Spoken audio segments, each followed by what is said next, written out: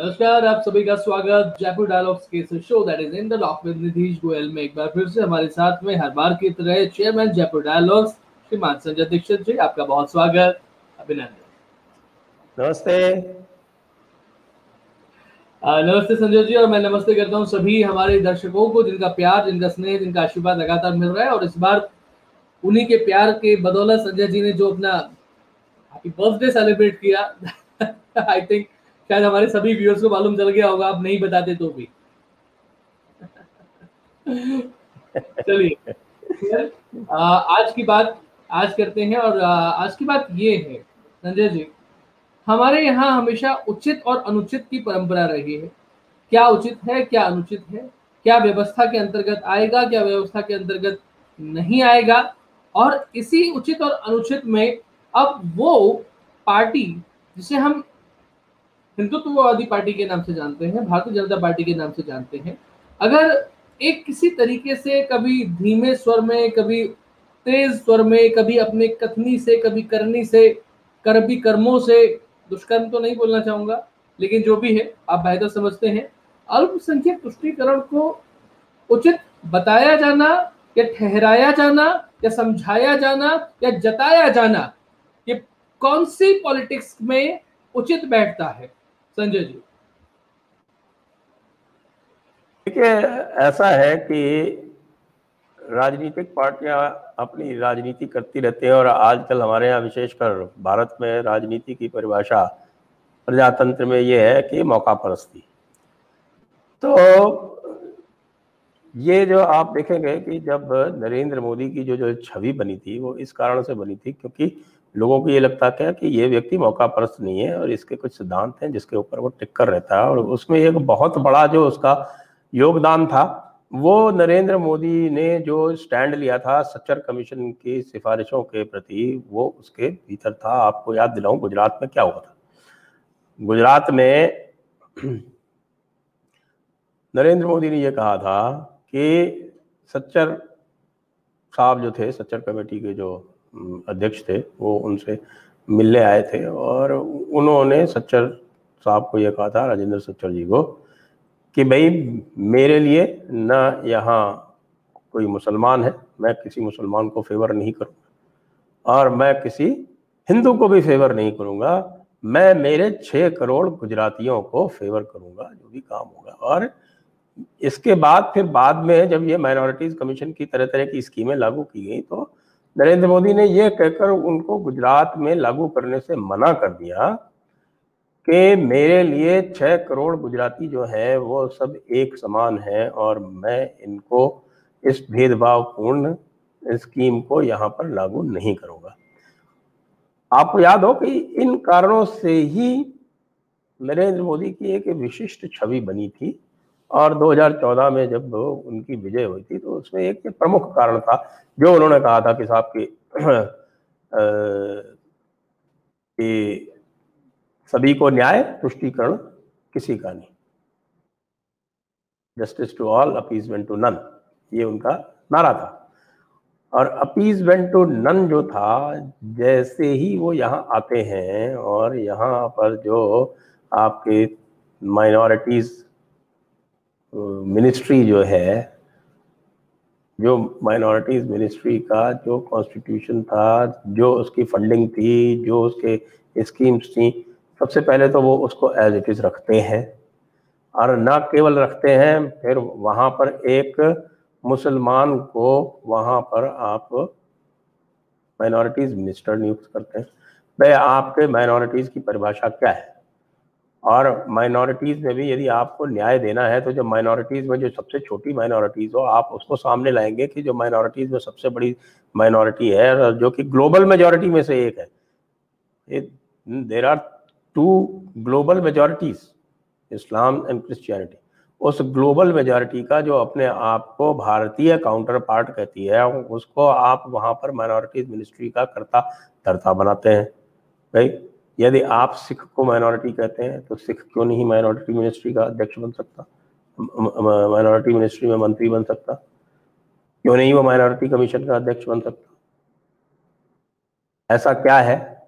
जब आपने या जैसे मिसेस गांधी ने जैनों को भी वहां डाल दिया, तो भाई आप जैनों को भी उसमें स्थान दीजिए, क्रिश्चियन को भी कभी सोचिए, किसी बुद्धिस्ट को भी कभी सोचिए ना, वैसा कुछ नहीं।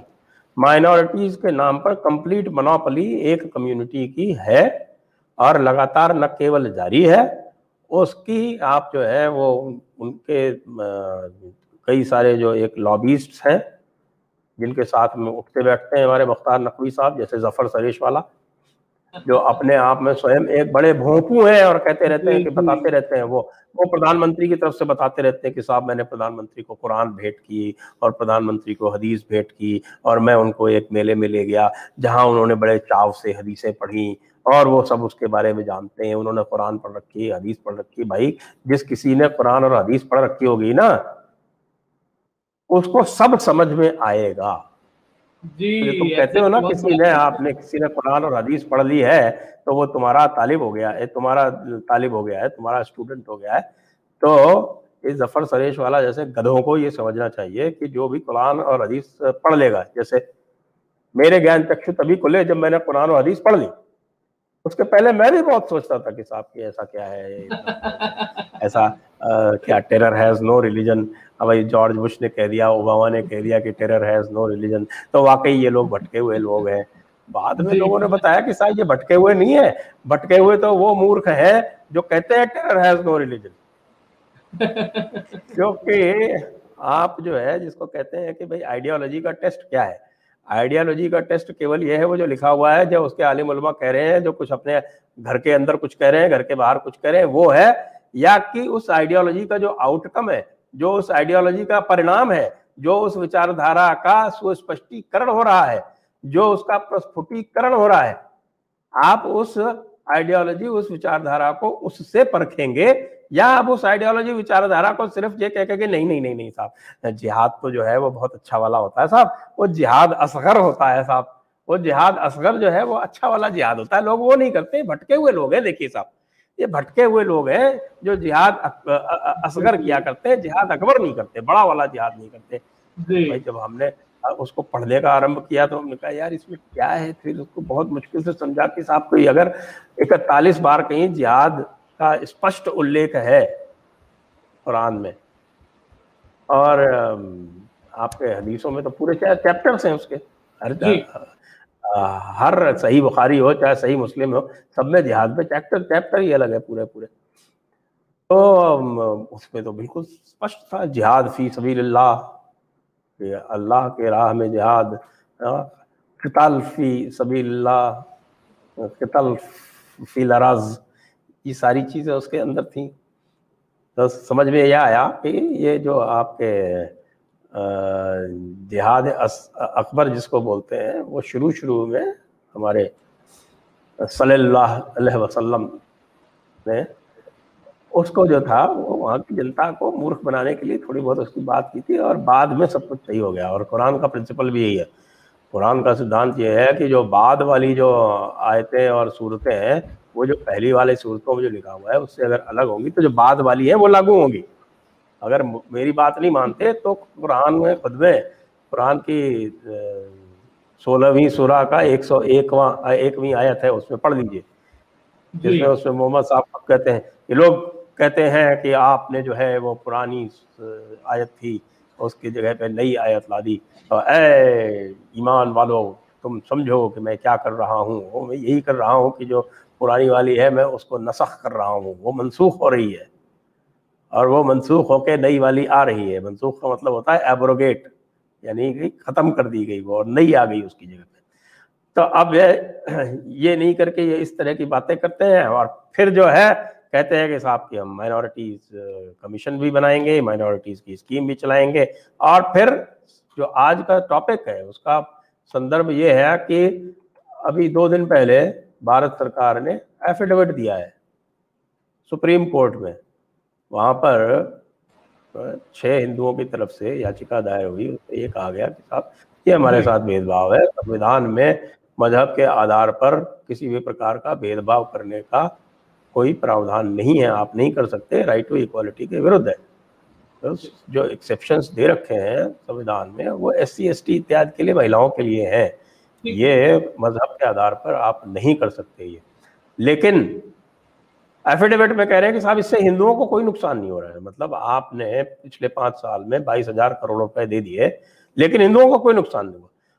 आप हुनर हाट के नाम पर एक मुसलमान कारीगर को आप विदाउट इंटरेस्ट लोन दे रहे हैं, और जो दूसरा उसके साथ में हिंदू कारीगर है उसको इंटरेस्ट पे लोन मिल रहा है, लेकिन उसके साथ कोई भेदभाव नहीं हो रहा है। अरे भाई, इस्लामी शासक भी तो यही करते थे ना, वो एक्स्ट्रा टैक्स लगाते थे हिंदू के ऊपर, तभी वो मजबूर होकर कन्वर्ट होने को मजबूर होता था। जितने भी आप देख रहे हैं ना आजकल कारीगरों में, खासतौर से कि साहब मुसलमान कारीगर क्यों ज्यादा है, वो इसी वजह से ज्यादा है, उनके ऊपर जजिया लगता था, उनके ऊपर सबसे जोर आता था।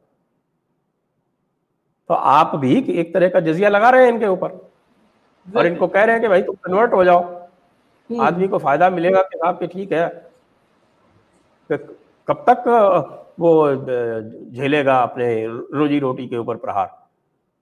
उसका माल महंगा है, उसको बेचने में मुश्किल आएगी, उसका माल नहीं बिकेगा, जिसका माल सस्ता आएगा उसका माल बिकेगा।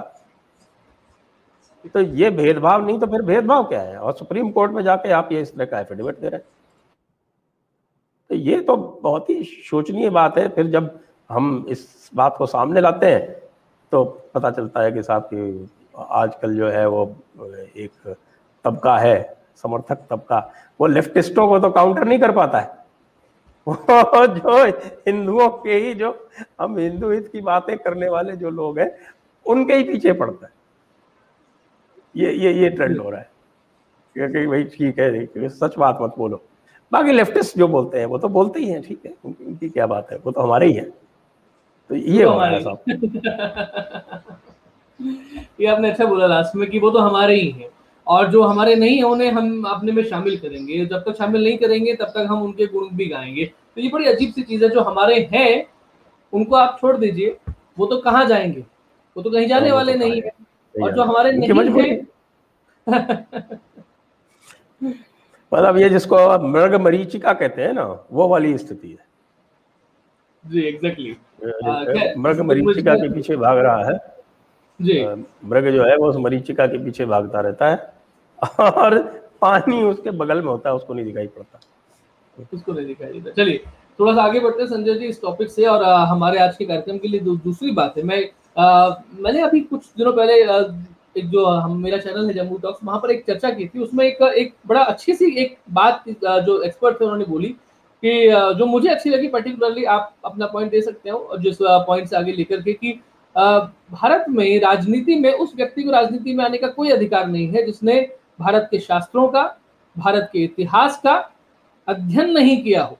अगर उसे पुराण के बारे में, उपनिषद के बारे में, रामायण महाभारत के बारे में, समुद्रगुप्त के बारे में, चंद्रगुप्त के बारे में नहीं पता है, वो जियोपॉलिटिक्स के बारे में सारा जानता है लेकिन इनके बारे में नहीं पता है, तो राजनीति में आने का उसे कोई अधिकार नहीं है।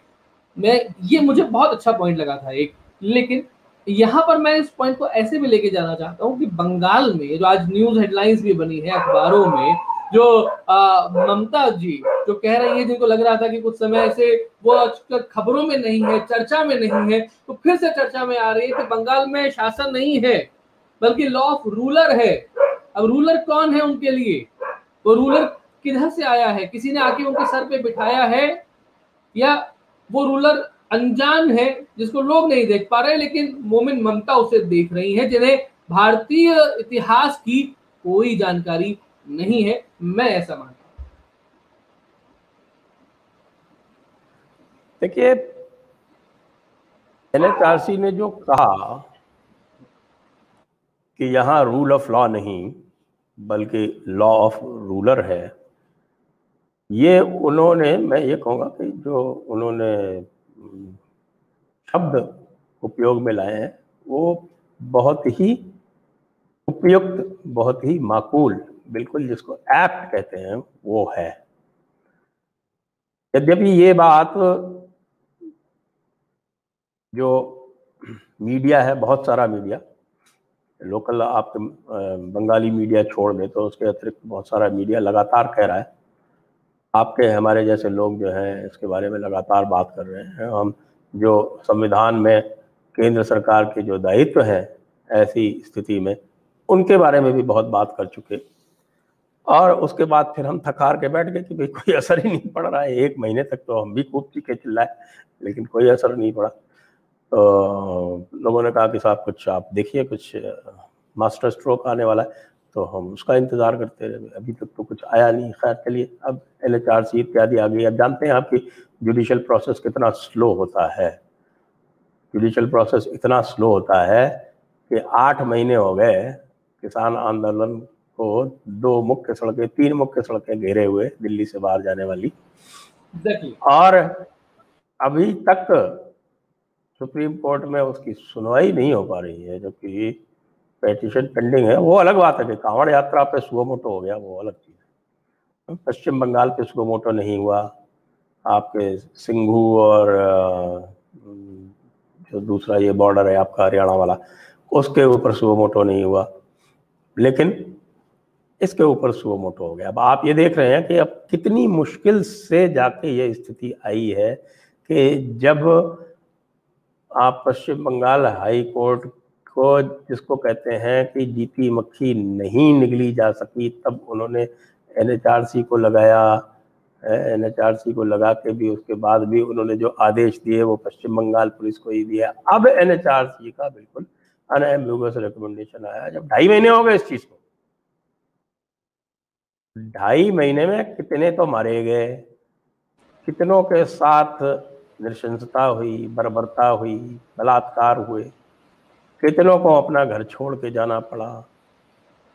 ये सब चीज मेन स्ट्रीम मीडिया से भी मिसिंग है, और जुडिशरी में खासतौर से सुप्रीम कोर्ट में भी मिसिंग है।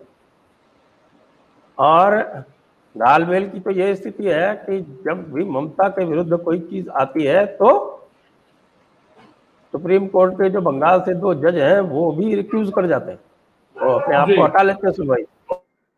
जबकि उन्हीं के पक्ष की जब बात आई थी तो वही मैडम जो थी जिन्होंने अपने आप को हटा लिया, तब वो नहीं हटी थी, क्योंकि वो बात जो थी वो ममता दीदी के पक्ष की थी। तब उनको किसी भी तरह की संकोच नहीं हुआ उसी में उसमें बैठ के निर्णय करते हुए। तो मैं ये मान रहा हूँ, और ये हम कई बार से कह रहे हैं, कि ये जो भारत का जो राज्य है, वो पार्टी कोई भी आ जाए, इसका जो चरित्र है वो अभी भी नेहरूवादी है। और नेहरूवादी राज्य नेहरूवाद को समाप्त किए बिना नहीं समाप्त हो सकता। इसका चरित्र, ये जो नेहरूवादी चरित्र है, उसके लिए आपको नेहरूवाद समाप्त करना पड़ेगा। नेहरू को हटाने से कुछ नहीं बनेगा। आप नेहरू को हटा दीजिए और नेहरूवाद को नहीं हटाइए तो उससे कुछ नहीं होने वाला। और नेहरूवाद को हटाने के लिए आपको गांधीवाद को हटाना पड़ेगा। अब ये इतना बड़ा टास्क है कि जिसको मुझे नहीं लग पा रहा कि उसको करने के लिए जो राज्य है वो सक्षम हो पा रहा है। यद्यपि नेहरू जी के विरुद्ध तो माननीय प्रधानमंत्री भी बोलते हैं, बहुत सारे मंत्री भी बोलते हैं, पूरा का पूरा जो राज्य का अमला है वो सब बोलता है, लेकिन जो नेहरूवादी नीतियां हैं वो लगातार उसी तरह से वैसी की वैसी। और गांधी जी की तो मान प्रतिष्ठा इतनी होती जैसे कि उनकी प्राण प्रतिष्ठा ही हो गई है पार्लियामेंट के अंदर। तो वो पार्लियामेंट के अंदर यदि गांधी जी की प्राण प्रतिष्ठा हो गई है, तब तो यदि उनके सिद्धांतों पर आप चलेंगे तो वही वाली बात है कि जिसको कहते हैं ना कि insanity is doing the same thing over and over again and expecting different results. इसको मेरे ख्याल से बर्ट्रैंड रसल का या किसी का कहा हुआ है कि insanity is doing the same, मतलब वही चीज आप बार बार करें और उसका जो परिणाम है वो अलग सोचें। तो इसको पागलपन नहीं कहेंगे तो और क्या कहेंगे? तो यदि आप उसी अहिंसा के मार्ग पे चलेंगे तो आपको वही परिणाम मिलने हैं। ये समझने में कितना आपको समय लगना चाहिए। अब बंगाल में NHRC ने जो कहा है बिल्कुल कहा है, लेकिन ये होगा मुझे लगता है धीरे धीरे, और इतना धीरे धीरे होगा, इतना धीरे धीरे होगा कि मतलब जो लोगों के जो दुख दर्द पीड़ा जो है वो तो सब उसमें समझ आएगी। और जैसे एक बहुत ही, मैं कहूँगा कि एक बहुत ही क्रूर वक्तव्य विजयवर्गीय जी, कैलाश विजयवर्गीय जी ने दिया था, और उन्होंने कहा था कि भाई ये तो क्या है कि स्वतंत्रता के लिए भी तो लोगों ने अपना रक्त दिया था, और उन्होंने भी तो अपने, अरे भाई उस समय जो लोग जो थे, जो स्वतंत्रता में और जो लगे हुए थे, जिनके लिए रक्त दिया जा रहा था, वो कम से कम जेल भरने के लिए तो आतुर रहते थे। जी जी जी वो जी। कम से कम उनमें इतना तो मादा था कि वो जेल जाने के लिए तो प्रस्तुत रहते थे। उनको कम से कम जेल जाने में तो कोई किसी प्रकार का कोई शिकवा शिकायत नहीं होती थी। यहाँ एग्जैक्टली। तो आपके बाबुल सुप्रियो साहब, जिनको हटा दिया गया अभी, वो तो कहते मैं बाहर कैसे जाऊं, मेरी गाड़ी तोड़ देंगे। मतलब उनकी जान जा रही है, वो आवश्यक नहीं है, आपकी गाड़ी टूट जाएगी, उससे उनको समस्या है। तो मुझे लगता है कि जो जुडिशियल प्रोसेस जो कि बहुत स्लो होता है, वो अब जी जाके सही रास्ते पर आता दिख रहा है, उसका तो हम स्वागत निश्चित रूप से करेंगे।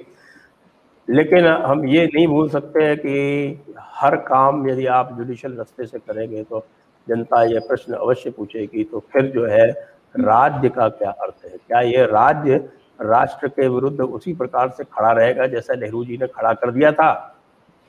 नेहरू जी को हम ये मानते हैं कि नेहरू जी ने राज्य को राष्ट्र के विरुद्ध खड़ा कर दिया। जी राज्य और राष्ट्र में किसी प्रकार का कोई सामंजस्य नहीं रहा था। राज्य जो था वो राष्ट्र को समाप्त करने में लगा हुआ था।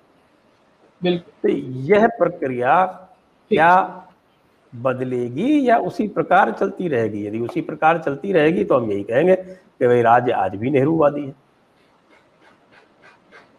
तो इसको इस परिप्रेक्ष्य में देखना चाहिए। निश्चित रूप से स्वागत करते हैं हम, NHRC ने किया।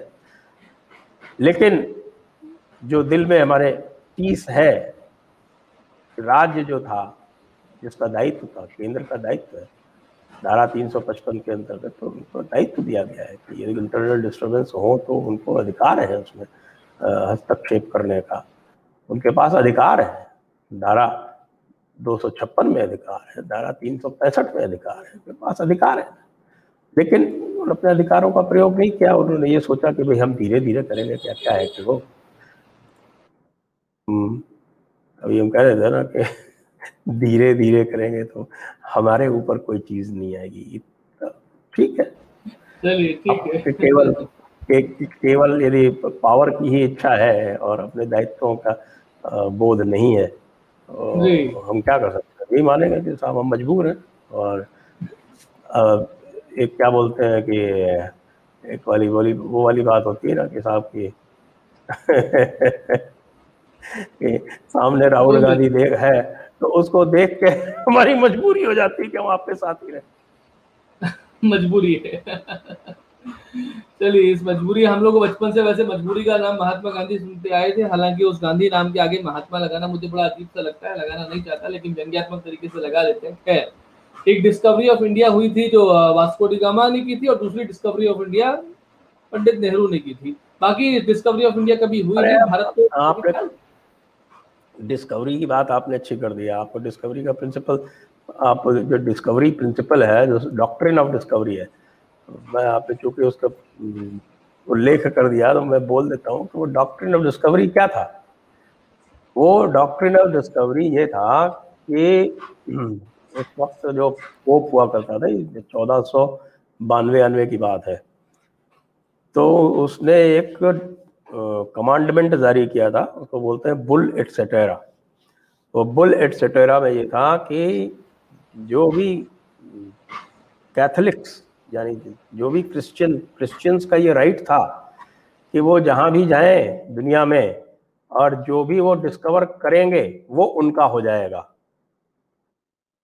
यानी कि वो जमीन उनकी हो जाएगी और वो लोग भी उनके हो जाएंगे, स्लेव हो जाएंगे उनके, उनकी सारी प्रॉपर्टी उनकी हो जाएगी। ये डॉक्ट्रिन ऑफ डिस्कवरी इतना खतरनाक था कि ये पूरा का पूरा जो हमारा उपनिवेशवाद है, कॉलोनियलिज्म, ये इसी डॉक्ट्रिन ऑफ डिस्कवरी के ऊपर आधारित था। तो इसलिए मैं हंसता हूं कि discovery of India, Nehru ji ने इंडिया की डिस्कवरी कर ली और इंडिया उनका गुलाम हो गया। आपने बड़ा इंटरेस्टिंग बोला कि डॉक्ट्रिन ऑफ डिस्कवरी अप्लाई कर दिया उन्होंने यहाँ पर। तो इसलिए जो भी उन्होंने डिस्कवर किया वो सब उनका हो गया।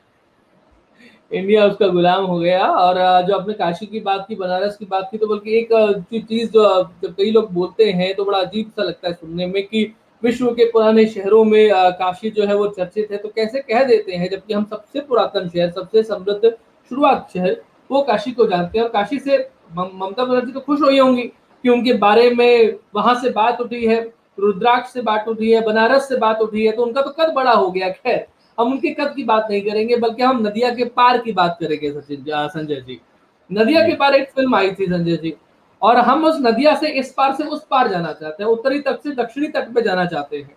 और उस नदिया के पार में एक बड़ा अच्छा सा गीत था, आज क्योंकि कई बार गीत गुनगुनाते भी हैं, तो उस गीत में की पंक्तियां थी कि जोगी जी वाह जोगी जी। क्या कहना चाहेंगे आप इस जोगी जी वाह जोगी जी पर? क्योंकि जोगी जी वाह करने के लिए लगातार एक्चुअली बने हुए हैं। जनसंख्या नियंत्रण की बात हो रही है तो वाह जोगी जी की बात हो रही है। कल मोदी जी वाह जोगी जी लगातार करके आए हैं। संजय जी, आज उस वाह जोगी जी में कौन सी चीज जोड़ेंगे? जोगी जी की जो वाह है, निश्चित रूप से आज हम 7 बजे जोगी जी वाह के ऊपर एक कार्यक्रम भी करने वाले हैं अभिषेक तिवारी के साथ में। तो मैं जो भी हमारे लोग साथ में जुड़े हुए हैं, उनसे आग्रह करूंगा कि उनसे अवश्य देखें Yogi ji. Yogi ji number 1 chief minister क्यों हैं, कैसे हैं। अब तो मोदी जी ने भी स्पष्ट रूप से कह दिया, जबकि लोगों को लग रहा था कई कारणों की वजह से कि आपकी मोदी जी योगी जी में ठीक नहीं बन रही है, लेकिन अब तो सबको स्पष्ट हो जाना चाहिए कि भाई दोनों एक ही पेज पर हैं। और सही मायने में ये बात करें तो योगी जी ने जो एक, मैं कहूँगा एक, इसको एक जिजीविषा कहेंगे कि जो जिजीविषा की अवधारणा है भारतीय संस्कृति में, उस जिजीविषा का सर्वोत्तम उदाहरण योगी जी ने दिया है। इसमें कोविड प्रबंधन में अब देखिए कि जिस समय तो सारी व्यवस्थाएं पूरी एक तरह से ध्वस्त हो गई थी, उत्तर प्रदेश में ध्वस्त हो गई थी, दिल्ली में ध्वस्त हो गई थी, बम्बई जैसे शहर में, महाराष्ट्र में, केरल में, पूरे लगभग पूरे भारत में यही स्थिति थी। हम राजस्थान में यहाँ भी जानते हैं कि कैसी स्थिति थी।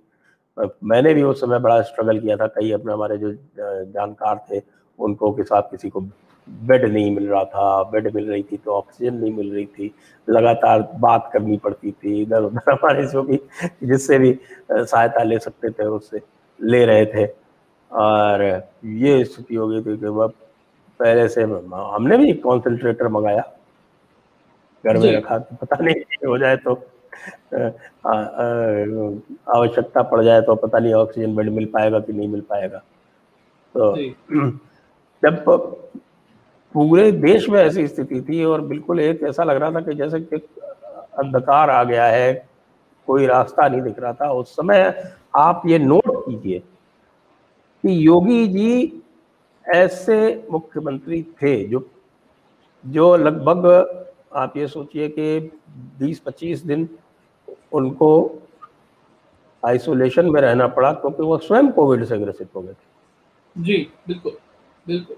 लेकिन जिस दिन वो उनको क्लियरेंस मिली कोविड से, उसके बाद से जो उन्होंने शहर शहर जाके, अस्पताल अस्पताल जाके, और पूरा जो है, जो दूसरे प्रदेश जो चीज़ कर रहे थे उसका ठीक उल्टा करते हुए, जैसे दूसरे शहरों में, दूसरे राज्यों में लोग टेस्टिंग कम करके अपने आंकड़े कम दिखाने का प्रयास कर रहे थे, योगी जी ने उसका ठीक उल्टा किया।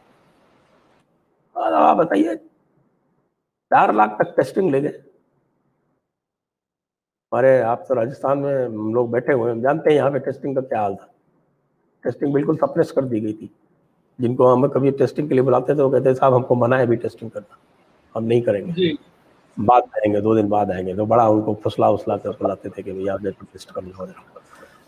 तो फिर जो जिस तरह से उन्होंने ऑक्सीजन मैनेजमेंट किया, जिस तरह से उन्होंने बेड मैनेजमेंट किया, जिस तरह से उन्होंने जो फर्जी ब्लॉकिंग ऑफ बेड्स होती थी उसको टैकल किया, वो करके मतलब रात दिन स्वयं का उदाहरण देते हुए खुद काम करना, अपनी टीम से काम करवाना। निश्चित रूप से जो जनहानि हुई वो तो हुई, लेकिन उससे रिकवर करने में, और वो तो है कि जब आप सुनामी आती है कभी, तो सुनामी से जो स्थिति आती है तो आप उस समय कुछ नहीं कर सकते जिस समय सुनामी आती है। वो जो जनहानि कर गई वो कर गई, उसके बाद फिर जब आप उसको रिकवर करते हैं वो कितने शीघ्र कर लेते हैं वो। और विशेषतर सुनामी ऐसी जिसकी कोई पूर्व सूचना नहीं थी जी। आजकल तो सुनामी भी आती है तो उसकी पूर्व सूचना मिल जाती है, आप तूफान के लिए तैयारी कर लेते हैं, लोगों को इवैक्यूएट कर लेते हैं, बहुत सारा काम कर लेते हैं। ये सुनामी बिना पूर्व सूचना के आई। बिल्कुल। और इसमें योगी जी ने निश्चित रूप से असाधारण काम किया। इसमें मैं कहूँगा कि भारत सरकार ने भी बहुत अच्छा काम किया। मोदी जी को भी मैं इसमें लगातार बधाई देता रहा था। मैंने कभी कोविड प्रबंधन के लिए मोदी जी के विरुद्ध एक शब्द नहीं कहा। कि जहाँ तक कोविड प्रबंधन का प्रश्न है, भारत का जो मैनेजमेंट है वो पूरे विश्व में उत्तम से उत्तम माना जाएगा इस स्केल पे। और उस भारतीय मैनेजमेंट में जो लगभग सर्वोत्तम है, उसमें निश्चित रूप से योगी जी जो है वो बिल्कुल एक देदीप्यमान सितारे की तरह चमक रहे हैं। ये तो हुई एक बात। उसके बाद जो योगी जी का जो बिल्कुल no nonsense law and order वाली जो स्थिति है, उनके मन में किसी प्रकार का कोई संशय नहीं है। वो जो बदमाश है उसके साथ पूरी कठोरता से, पूरी कड़ाई से उनको निपटना है और उनको निपटना आता है। इसके लिए कोई किसी तरह का कोई अपीजमेंट, कोई किसी तरह का तुष्टीकरण कहीं कुछ नहीं आता। उनका कथन भी बिल्कुल स्पष्ट है और उनकी कथनी और करनी में कोई अंतर भी नहीं है, बिल्कुल स्पष्ट है। और इसी स्पष्टता के कारण ही आप देखेंगे कि अभी हम जब 7 बजे कार्यक्रम करेंगे, इसलिए मैं ये कह रहा हूँ कि 7 बजे कार्यक्रम में कुछ ग्राउंड लेवल की फाइंडिंग्स भी आएंगी। ठीक है। ग्राउंड लेवल की फाइंडिंग्स आएंगी तो आपको पता चलेगा कि वाकई जो हम कह रहे हैं उसका ग्राउंड लेवल पे क्या रिवर्बरेशन है। लोग बहुत, कई जगह लोग बहुत नाराज हैं, लेकिन जब कहते हैं कि तो फिर क्या योगी को वोट नहीं दोगे, कि नहीं, वोट तो योगी को ही देंगे, क्योंकि गलती योगी की तो नहीं थी भाई। ये तो आपदा थी, इसके लिए तो कोई क्या करे। अब बिजली गिर गई और 20 लोग मर गए तो उसके लिए हम अशोक गहलोत को थोड़ी जिम्मेदार ठहराएंगे। नहीं, ठीक है, डेफिनेटली बिजली की बात अगर इस तरीके की बात होती है, उसमें अगर कोई आदमी कुछ कहे तो वो उसकी मूर्ता रहेगी। लेकिन खैर 7 बजे के शो में हम कुछ ग्राउंड रियलिटी जरूर देखेंगे अभिषेक तिवारी के साथ में, संजय दीक्षित जी के साथ में। अभी कुछ हम सवाल ले लेते हैं हमारे दर्शकों के, अगर किसी के कुछ सवाल हैं और वो जैसे ही हमें पॉपअप होते हैं तो उनके जवाब